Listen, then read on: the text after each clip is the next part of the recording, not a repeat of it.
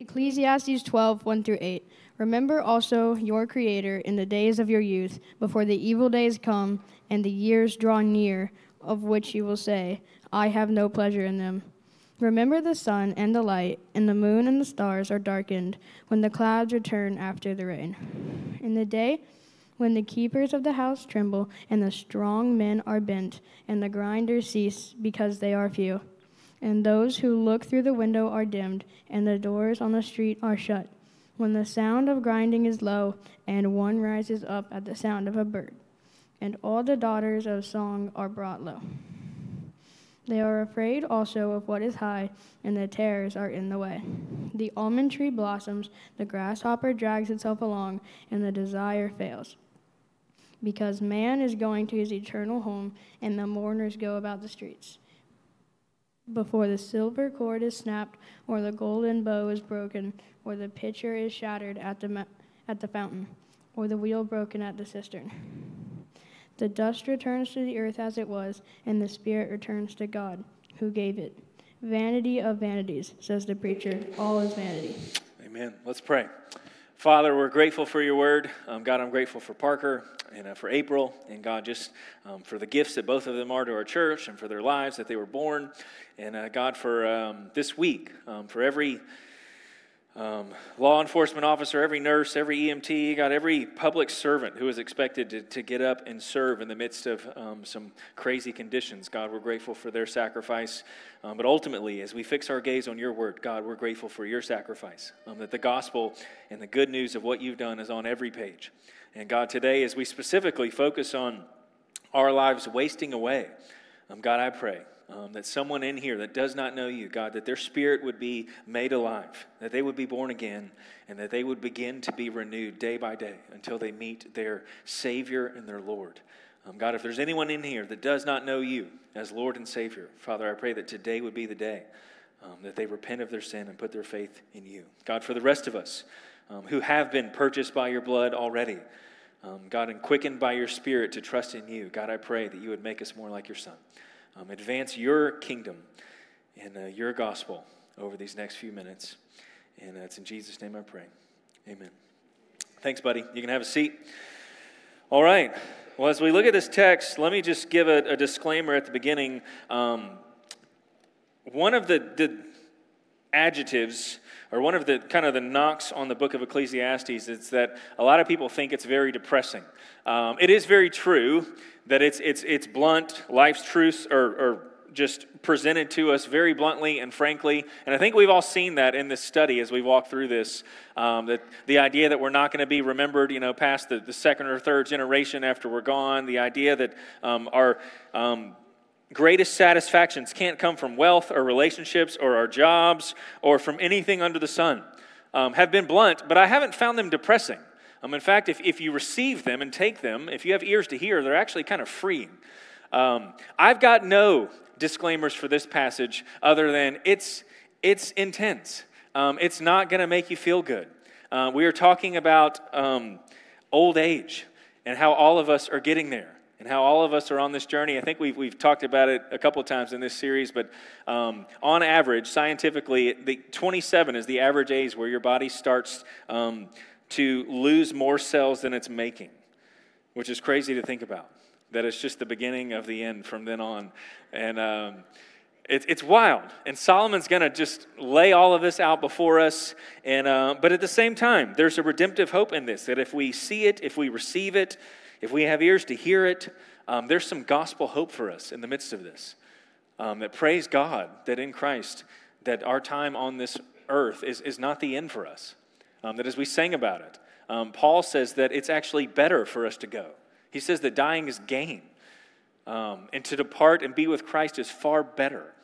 And we can have hope in the midst of this as we look at this passage. But I'm praying that the Lord would use it for all of us. And the context that we're going to look at is, if you remember, all throughout this book, Solomon has been carefully telling us that nothing under the sun is ever going to do it for you.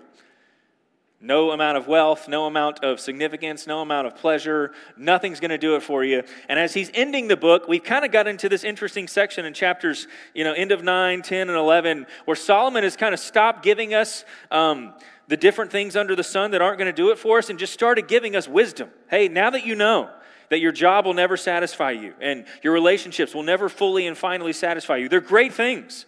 They're not evil things. They're not bad things. They're good gifts from the Lord, actually. But they make terrible gods. So now that you know not to put those things on the pedestal, let me give you some wise wisdom for living. And he says, now that you know that you could live your life as intentionally and as carefully and as faithfully as you can to Christ, and you could die young.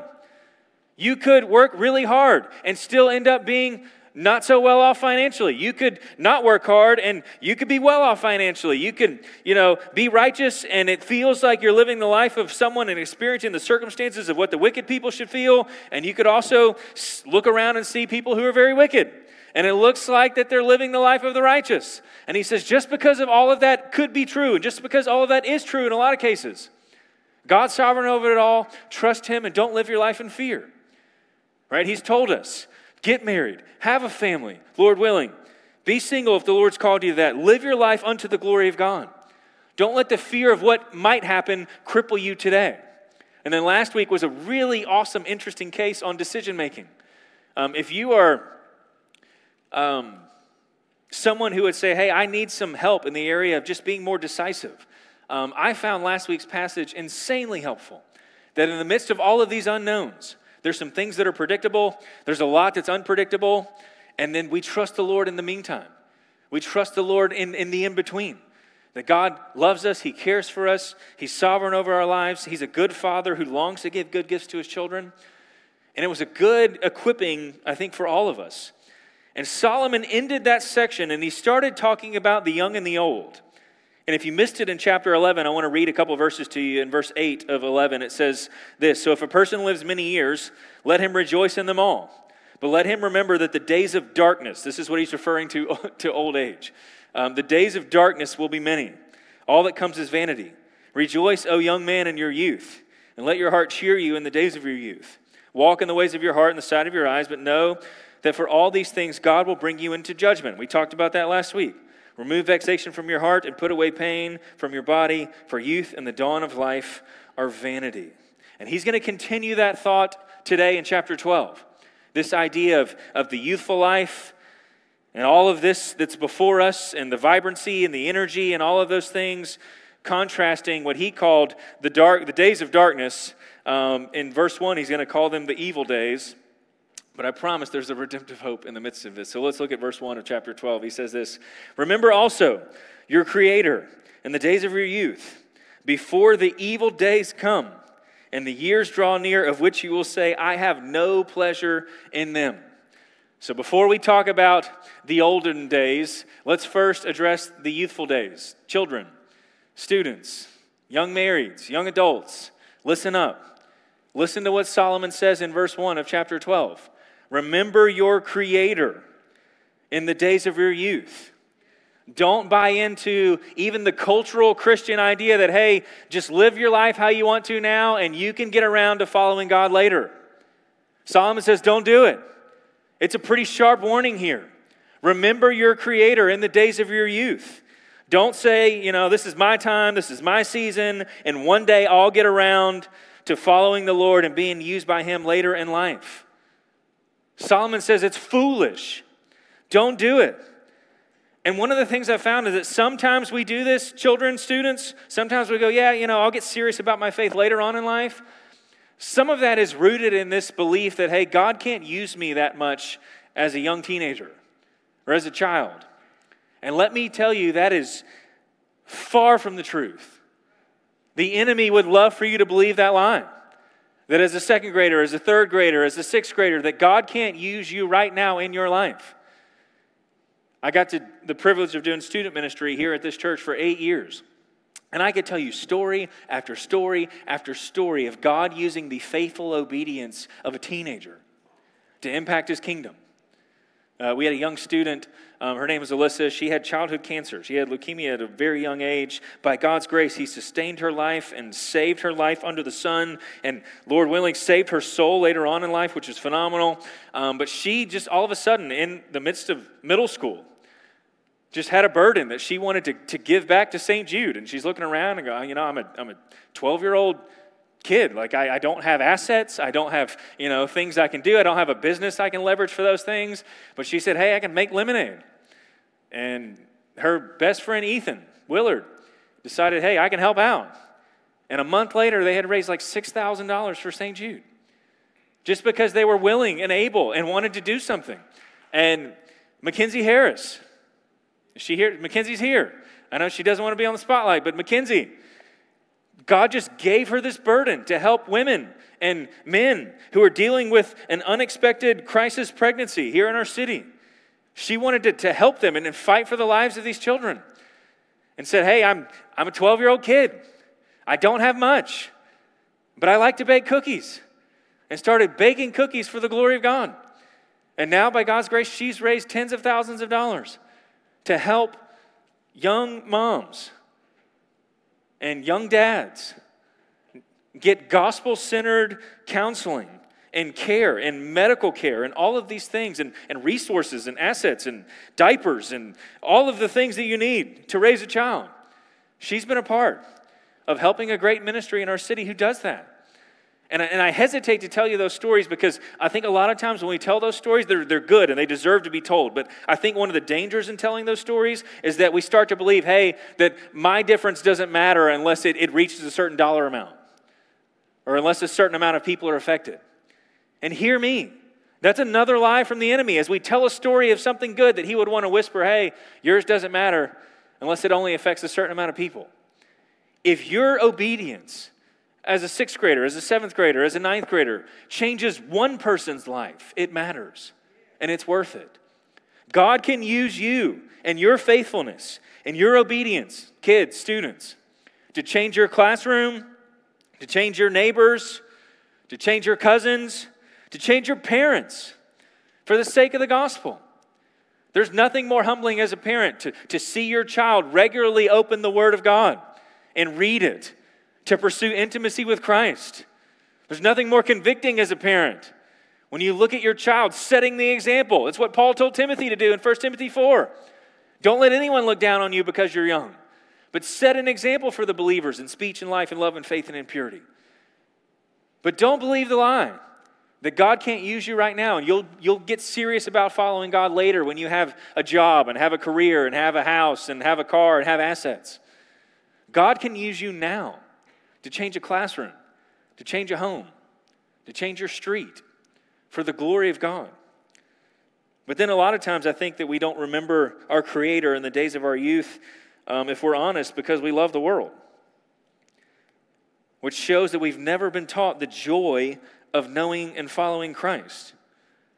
Because kids, teenagers, there is incredible joy that this world cannot ever provide for you in following Christ now. There is unfathomable joy in following Christ at a young age, to have the safety of being under His care, to have your mind guarded by His word, to have your heart protected by the love of God and the assurance of His love, to have your mind steadied as you navigate middle school and high school, which is ruthless, by the way, but to have your mind steadied by the peace of Christ. That there is incredible joy in following Christ in your youth. And why does Solomon tell us in our youth to remember our Creator? Because why? What does he say in verse 1? Because the evil days are coming. There are days coming that aren't nearly as pleasurable as being young and full of energy and vibrant and ready for anything. And Solomon's going to unfold them for us over these next few verses. But there are going to be days, students, I know you don't believe this yet, because I was you a couple years ago. There are going to be days when you cannot run and play all day with no recovery whatsoever. And you just go. And you don't have to recover at all. I was playing basketball last night, and I'm still recovering from an injury in, beginning of December. And I think I gained a new one last night. It's just the way it works. There's going to be days when your body doesn't function like it used to. There are days coming when you can't see like you used to and can't remember like you used to and definitely can't eat like you used to, can't bounce back like you used to. Those days are coming. I had a buddy in college, his standard order at Subway was 2 footlongs and chips and a large drink. And we would eat there, a couple times a week because it was on campus. I talked to him. He was at our house a couple weeks ago. Those days are long gone. Long gone. They're just not there anymore. And I don't even think you can get a footlong you can't get any food for $5 anymore. So that's long gone too. But then he says this in verse 2. Before the sun and the light and the moon and the stars are darkened and the clouds return after the rain. So here's what I want you to see. As you look at this first 8 verses, you can go, why in the world is Solomon talking about like grinders not working for him anymore? And, all of these pillars not being strong anymore. And now you see that sun and light are gone. He's not saying that as you get older, like the sun's not going to shine as much.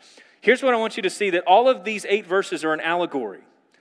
That each of these different characters, each of these different things, these objects in the story are meant to represent something else. Does that make sense? So what he's saying here, the context is youth and old age. The days of vibrancy and youth and energy and optimism versus the days of decay. And he says our youth is like the rain. If you think about it, rain makes things grow. Rain makes things be nourished. Rain refreshes. Rain brings vibrancy to things.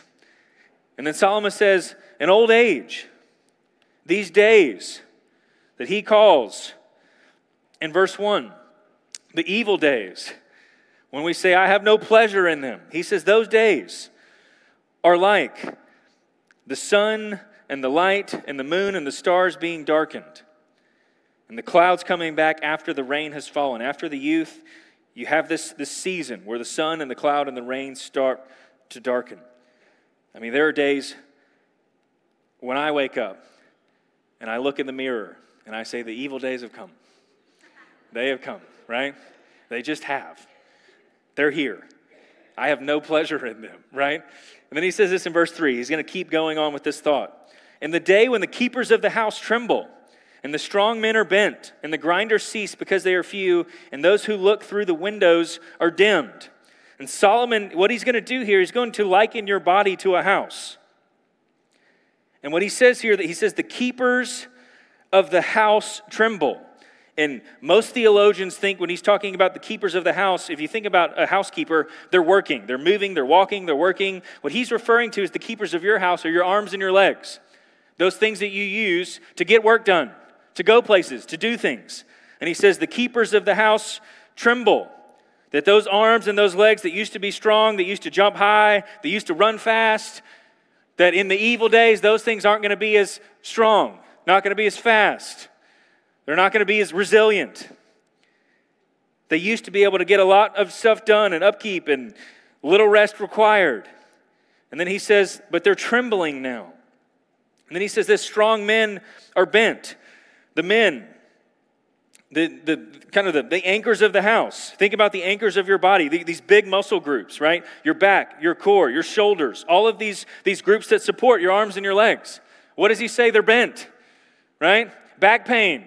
Regularly, your shoulders, your core, all of these big muscle groups that used to be in their prime are not so prime anymore, are they? It's amazing to think about some of the professional athletes that we grew up watching in the prime of their careers. Strong and fit, jumping high, running fast, being strong, and now fragile. And I know we can read about it, and I don't do this to make you feel bad or to shame you or anything, but I think a picture is worth 1,000 words. How many of you know who this boxer is, who's going to be on the screen? Anybody know who this is? Muhammad Ali, in the prime of his life. Vibrant, like untouchable. Untouchable. Float like a butterfly, sting like a bee, right? Just can't touch him. Fit, strong, fast, quick, can't even see the punch coming. And then, just like all of us, age just happens. And this is what used to be Muhammad Ali. And we can read about it, but it's one thing to see it. and go, man, this is happening. We can't escape it. If you remember, Muhammad Ali had a tremor in one of his hands, where Solomon said that the keepers of the house start to tremble. And then he says this. He says, the grinders cease because they are few. Now, here's the thing. The grinders represent your teeth. What he's saying here is that in old age, you start to lose your teeth. Now, if you have to remember this and put this in the context of antiquity, in like before Jesus' times, there was no great modern dental care. It was just expected and it was common that as you got older, you lost your teeth. And he says the grinders here, they cease because they are few. Now, there were certain plants and reeds and herbs and all of those things that they could eat for hygiene, but nobody was running down to the dentist to get a cavity filled or a crown put in. It just wasn't happening. And he says that in those days, the keepers of the house tremble, the strong men are bent, the grinders start to cease. And then he says those who look through the windows are dimmed. What he's referring to there is your eyesight. That as you get older, things start to get blurry. And you got to pull out the readers. Amen? And we got to start to look at things like my mother does on her phone, like out here. And she says, fix this for me. And I get handed the phone, and everything is zoomed in like 275%. And I go, Mom, you can't even see the button that you're supposed to push to get out of this setting because everything is zoomed in. But that's what Solomon's referring to. And then he says this in verse 4, and the doors on the street are shut. When the sound of the grinding is low, and one rises up at the sound of a bird, and all the daughters of song are brought low. So what does he mean by the doors on the street are shut and the sound of grinding is low? He's referring to the loss of hearing. That as you get older, you can't hear things like you used to. But then he says this, and I think this, I find it funny. I love that the Bible is so real and is so honest about life. And he says, yes, your hearing starts to decay, but then one of the annoyances as we get older in life, he says, one rises up at the sound of a bird. How many of you have a child or a spouse that can sleep through absolutely anything? My wife raised her hand. Can sleep through anything. That it doesn't matter if there's sounds outside. It doesn't matter if there's a siren going off. It doesn't matter if there's a storm outside. It doesn't matter if they set their own alarm. That you're the one who wakes up. You're the one who has to turn it off. I'm guilty right here. You're the one who has to get up. And there's people that, especially in their youth, it's common where you can just sleep through storms and all of those things. Especially as a teenager, you can sleep till noon through anything. And then there are people who rise up at the sound of a bird. How many of you wake up if you hear one thing in the middle of the night and your sleep is disrupted and you're awake? Doesn't matter if it was 3 a.m., 4 a.m. Your worst fear is your neighbor starting the lawnmower at 7 a.m. on a Saturday, right? Because you know as soon as it starts, you're awake. You're up. And there's no going back to sleep. And he's painting this picture for us, that our hearing starts to decay, but as we get older, our sleep is easily disrupted. The sound of your spouse shutting the cabinets too loud, your children turning the TV up too loud in the morning, whatever it is. And then he says this, all the daughters of song are brought low. And what he's referring to here is just the vibrancy of life. That you can't go out like you used to, you can't sing like you used to, don't have the range that you used to, that our voices start to decay. And Solomon's just going one by one through each parts of our lives and looking at the fact that these days are coming. Verse 5, he says, they're afraid also of what is high, and terrors are in the way. The almond tree blossoms, the grasshopper drags itself along, and desire fails, because man is going to his eternal home, and the mourners go about the streets. So what is he saying here? He says they're afraid of what is high, and terrors are in the way. As you get older, and by God's grace, I pray that all of us in our church get to live and get the gift of living in our 80s and in our 90s. But as you get there, one of the fears that you have is falling. It's regularly maintaining a high place. It's standing up for a long time and having to walk somewhere and having to get into buildings, and especially on days like today, having to safely get into places, to not trip, to not fall. And he says that as we get older, our lives just naturally, and it's not a lack of faith, it's just a natural progression where we start to be more afraid of just normal things. Trivial things aren't as easy to us as they used to be, like walking and stairs and all of those things that we used to just take with ease, that we naturally start to have more to navigate as our bodies become more frail. And then he says this, the almond tree blossoms. Does anybody know what color an almond tree is when it blossoms? It's white. It blossoms white. He's referring to the gray and the white hair as we get older, or the lack there of hair. Amen? But that's what he's referring to. That we start to become more afraid, that we start to risk falling, that our eyesight's deteriorating, our voice is deteriorating, our hearing's deteriorating. The almond tree starts to blossom. The grasshopper drags itself along. This animal that hops and is full of energy and just skips through life is now dragging through life. Once youthful, vibrant movement becomes old and painful. Children, this is why your parents grunt when they stand up to go walk somewhere. Because why? The grasshopper is now dragging itself along. Amen? There's just things that we can't do that we used to be able to do. You start to waddle like I do because of your back and your knees are hurting all the time. And then he says this desire fails. Your translation might actually say the caperberry fails. And you're like, how in the world do we get from a caperberry to desire? Many of you know, we won't go into full detail, but the caperberry is an aphrodisiac. And what he's referring to is the desire for intimacy starts to fail as you get older. And I'll leave it at that, but you get the point that he's making. And then he says this, man is going to his eternal home. Point blank. All of this decline ultimately culminates in death. So Solomon starts to warn us, hey, this is where we're headed. Verse 6, before the silver cord is snapped, or the golden bow is broken, or the pitcher is shattered at the fountain, or the wheel broken at the cistern. What Solomon's doing here is giving us different pieces of a well. He's talking about the cord, the bowl, the pitcher, the wheel. What he's referring to is this idea of gathering water. If you think about water, water is essential to sustaining life.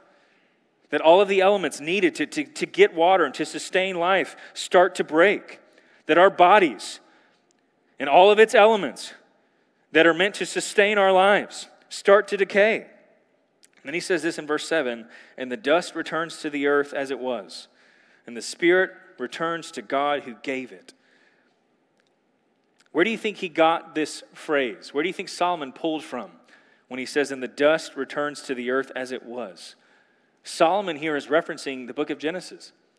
If you think about it, in Genesis chapter 2, verse 7, it says, the Lord God made man from the dust of the ground and breathed into his nostrils the breath of life, and the man became a living creature. And if you remember, a couple chapters later in Genesis 3, when Adam and Eve sinned, when they disobey God, what's the curse of the fall? Genesis 3:19, by the sweat of your face you shall eat bread till you return to the ground, for out of it you were taken. For you are dust, and to dust you shall return. And Solomon says, hey, this is where we are all going. The dust is going to return to the earth, and the spirit's going to return to God who gave it. Do not miss that last phrase. Believer or unbeliever, every single one of us in here is going to return to the dust, and our spirit is going to face our Maker. We will stand before our Lord. We will stand before our Creator. If He's not your Lord and Savior, we will have to give an account for our lives. We will all stand before Him. God has given us life. He has breathed life into our nostrils. He has given us your spirit and your body. And one day you will stand before Him and give an account for your life. And then Solomon ends this section with vanity of vanities. Says the preacher, all is vanity. Meaningless of meaningless, all is meaningless. Now here's what I want you to see. As a believer, there's great hope for us in the midst of this. There is great hope for the midst of this. In fact, as I read this and I feel and I experience some of the things that Solomon's talking about, The longer I live this life under the sun, man, the more I look forward to meeting Christ, not the less. The longer my body starts to decay and the longer, things start to get just really weary and tired and don't function like they used to, the more I look forward to meeting my Savior and Him making all things new. But if you don't have that assurance and that eternal life of knowing Christ, this is a scary reality. This is a scary reality. And I won't belabor the point. There's a man, his name is Brian Johnson. Out of all of the meetings that we've had, teaching team meetings throughout this multi-month study through the book of Ecclesiastes, there's one guy whose name has come up in the midst of the most in all of our meetings, and it's this man named Brian Johnson. Brian, sold a tech company years ago for hundreds of millions of dollars and has essentially kind of self-curated this thing that he calls the blueprint. And he is not a believer, atheist at best, doesn't believe in the Lord. And his goal is to do everything that he can with all of the wealth that God's given him to essentially change the trajectory of his body. That he thinks that with enough money and with enough time and with enough care, he can turn the algorithms of his body to start working backwards. And he is dedicated. He is so afraid of death that he has dedicated his entire wealth and his entire life to reversing his age. Now, all of this comes with, some caveats, and Time magazine did a thorough article on this, and there's some things in it that aren't necessarily appropriate for kids and students, so I decided not to quote it or anything like that. But essentially, he allows this young lady who works for Time magazine to come in and meet and sit through a day with him and his assistant. And it's super fascinating. He doesn't go outside. He's using, these different light therapies all day long. He doesn't see any sunlight. He's, exercising multiple times a day. He doesn't eat any good food. He eats this blended kind of goo junk. And he's so afraid of dying that he's not living at all. That he is so afraid of one day dying that in his attempt to not die, he's not even living. And she starts to ask him, like, all of the questions we would think of. Like, you still go places. Like, yeah, we still have to get out and do things. She's like, what if you get in a car wreck and all of this is just a waste? And he's like, yeah, that would be really embarrassing, wouldn't it? But he starts to call, things like normal food toxic to the body and, criminal to the body and all of these kind of things. And this poor young lady who was his assistant, he's now divorced from his wife. This lady who was his assistant is now participating in the blueprint and trying to do the same thing to win this man's approval. And he's so afraid of death. And I think I can say this confidently. If you're not a believer in the room, you might not be that afraid of death, but you are afraid of death. And you might question, okay, what happens after this? What happens after I die? Like, I can't physically stop what's happening. And neither can Brian, by the way.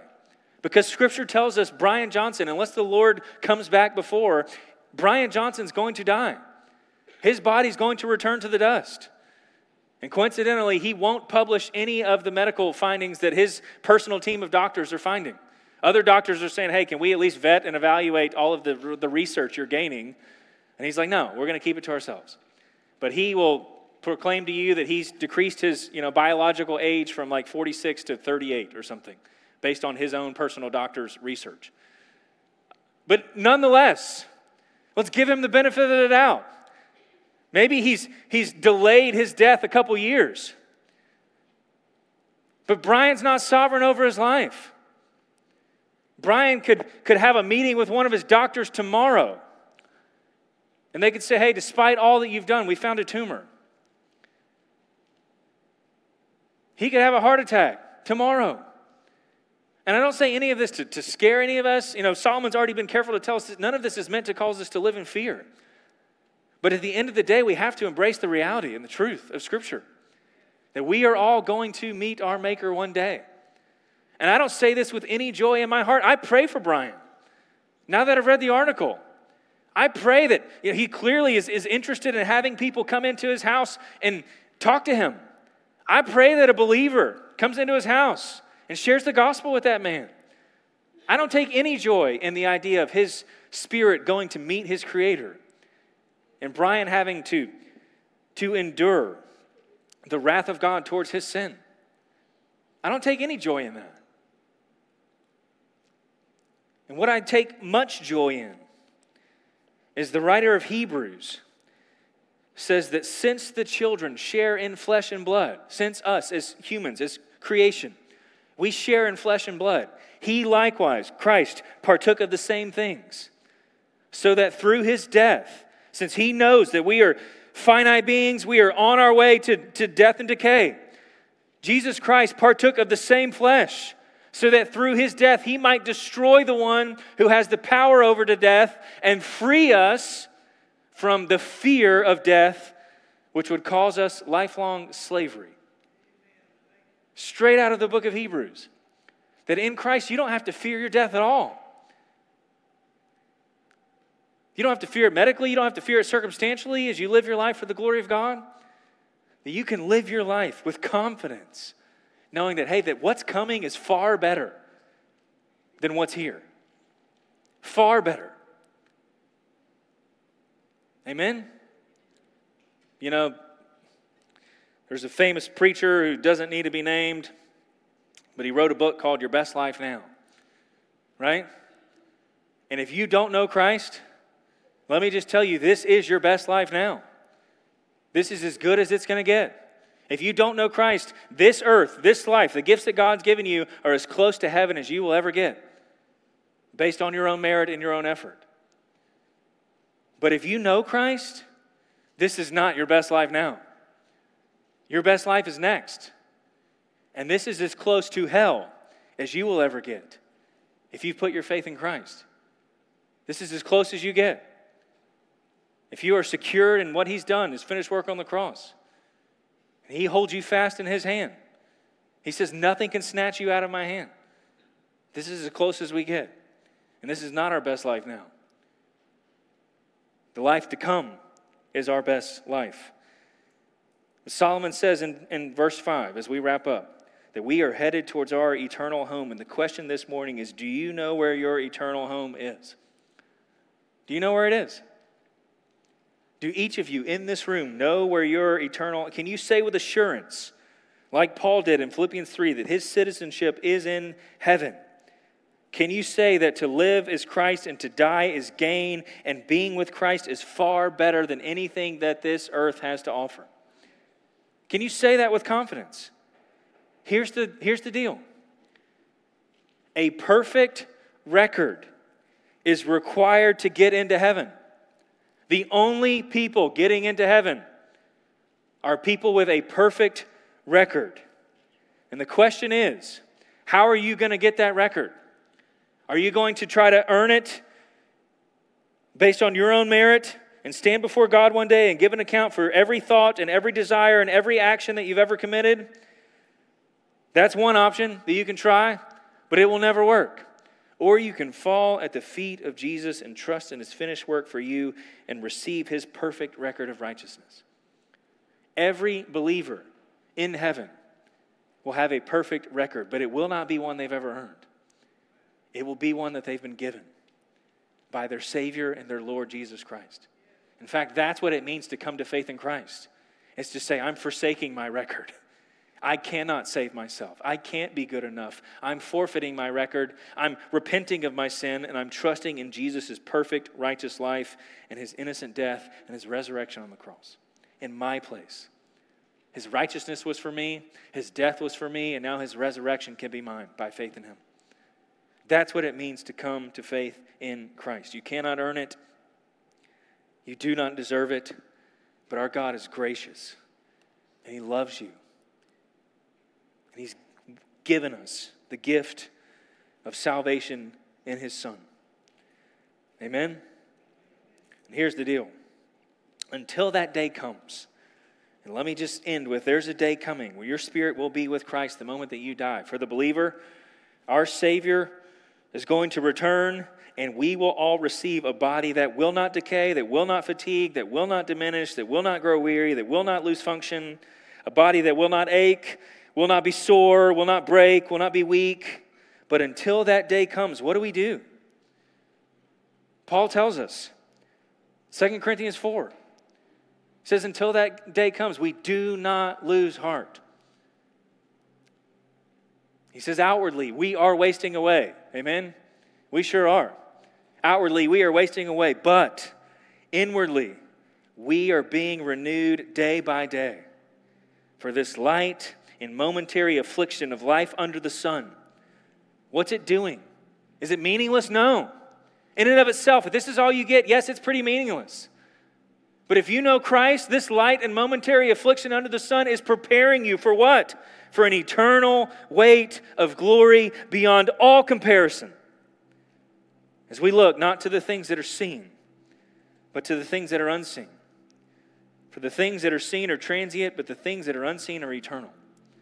That every ounce of your pain, every ounce of decay, every soreness as you get up and try to move and live your life for the glory of God and for your faithfulness to Him and your obedience to His Word, every single millisecond of pain in your path of obedience is producing something in you. It's not meaningless. And God's using it to make you more like His Son, to create a greater longing for eternity and for your next life, to create more endurance and perseverance under trial and under suffering, so that the gospel can go to the ends of the earth. It's not going to get there without the perseverance of the saints, taking the gospel to hostile places and shedding their blood in the midst of opposition. And we've talked about this in the series. Many of us, God's not calling us to go shed our blood amongst the nations. He's just calling us to be bold enough to talk to our neighbor. He's calling us to be bold enough to talk to a coworker, to talk to one of your employees, to share the gospel with somebody that you're not getting along with, your family members. And every bit of this life under the sun is preparing for us this longing for heaven, this devotion to Christ, this affection for Him, and this obedience to share the gospel with everyone we come in contact with. And what's going to be the power that's going to allow us to do that? The hope that we have that this life under the sun is not the end. God's given us our Spirit, and in the gospel, He's given us, by His Holy Spirit, the ability to be born again. And we have this hope coming. 1 Corinthians 15. Paul says this, I tell you this, brothers, flesh and blood cannot inherit the kingdom of God, nor does the perishable, this life under the sun, this fallen human existence, these broken bodies, they don't inherit the imperishable. Behold, I tell you a mystery.